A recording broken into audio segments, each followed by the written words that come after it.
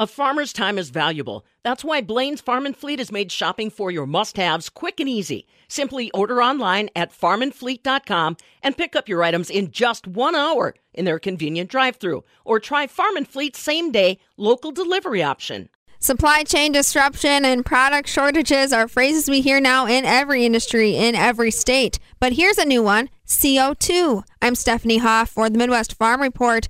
Yes, some areas of the U.S. are seeing a shortage of carbon dioxide that goes into refrigeration, fire extinguishers, rubber and plastics, meat processing, our soda pop, and hard seltzers. CO2 is something that Wisconsin is good at making. It's a byproduct of ethanol production.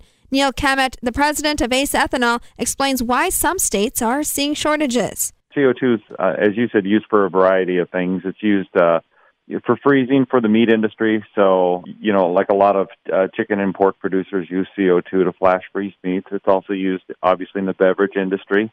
So some of our customers include soda manufacturers and alcohol beer manufacturers who use the CO2 to carbonate their beverages.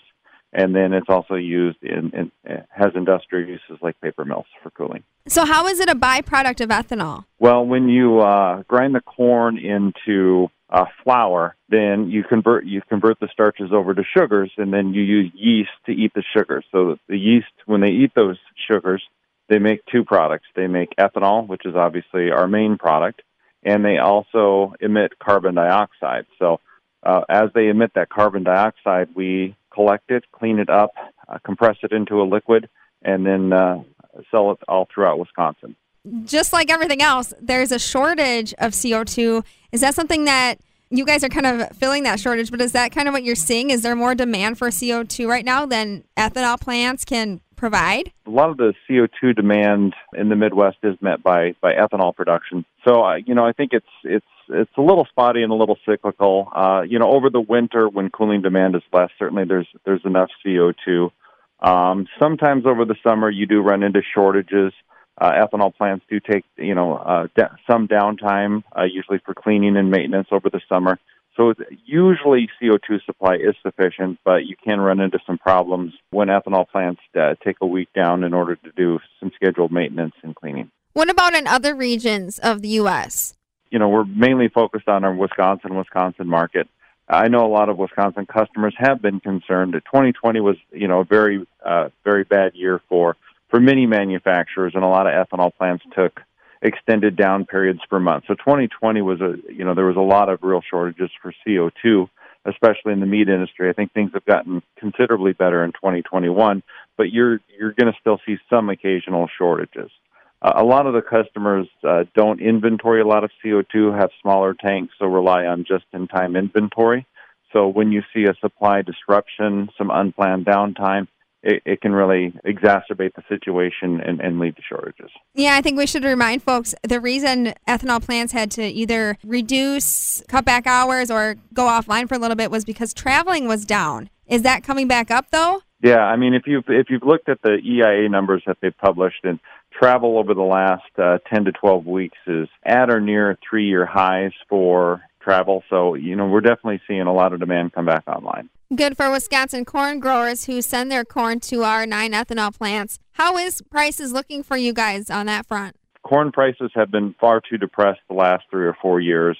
I think the farm netback price was in the $3 range. We finally saw some action to corn last year, and it certainly provided a lot more income for farmers. Generally, you would think as an ethanol plant, when your main input cost is corn, that cheaper is better, but that's not necessarily true because everybody along the supply chain has to be successful. And most years we're actually doing better as an ethanol plant when our farmer producers are doing better and getting a good value for their corn, somewhere in that $4 or $5 range. Usually the ethanol price follows up along with it. And those tend to be, when our suppliers have good years, we tend to have good years as well. So speaking of supply chain, how are you on drivers, plant workers? I mean, how's that all fitting in? Yeah, employment has definitely been a challenge. I think anybody who operates a business, especially one with 50 or more employees, has run into issues with staffing and keeping and maintaining full employment.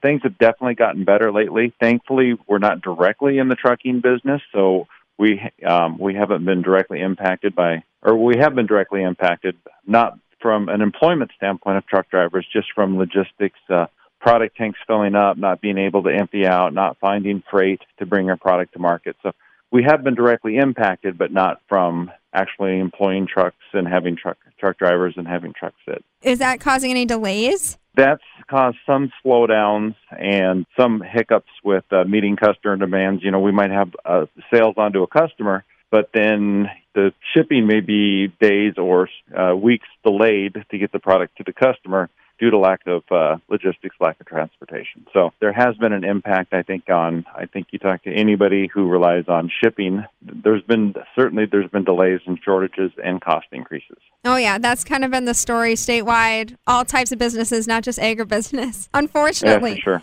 Moving on to some other current events, that new DeLong facility that they just broke ground on at Port Milwaukee, phase 1 of that plan is to become an exporter of dry distillers grains. Do you have anything you'd like to say about that or how it impacts local markets? Yeah, anytime you can add new customers and add demand for your products, it's obviously going to add value to your business. So, we're excited when anybody, makes investments in our industry or in a complementary industry that are going to help with sales with our products. So most of our product is sold here in the state of Wisconsin.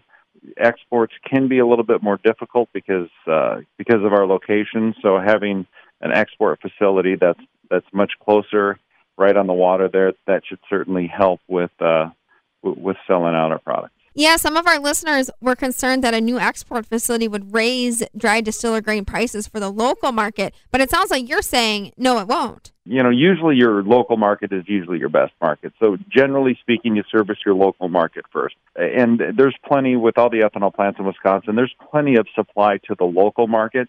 I think where this is going to have more of an impact is a lot of ethanol plants, Ace and Fox included, because we have the Fox River Valley plant in Oshkosh as well, do send a lot of product to Chicago, and that gets loaded in containers and goes to Asia. So there is a fair amount of product that gets exported. So having an export channel that's not reliant on rail, if it's Port of Milwaukee, it's obviously going to go on a boat. So having another export channel that goes on rail will help our logistics and there's obviously problems with containers and shipping, and I'm sure you've read all the news about all the problems at the Port of Los Angeles. So this just gives us another avenue to relieve export pressure when rail and container business is running into shortages like it is. And another buyer, too, not just Asia, not just China, but, the Middle East, Africa, Europe. Absolutely. That's Neil Kemet, president of Ace Ethanol in Stanley, Wisconsin, and Fox River Valley Ethanol. For the Midwest Farm Report, I'm Stephanie Hoff.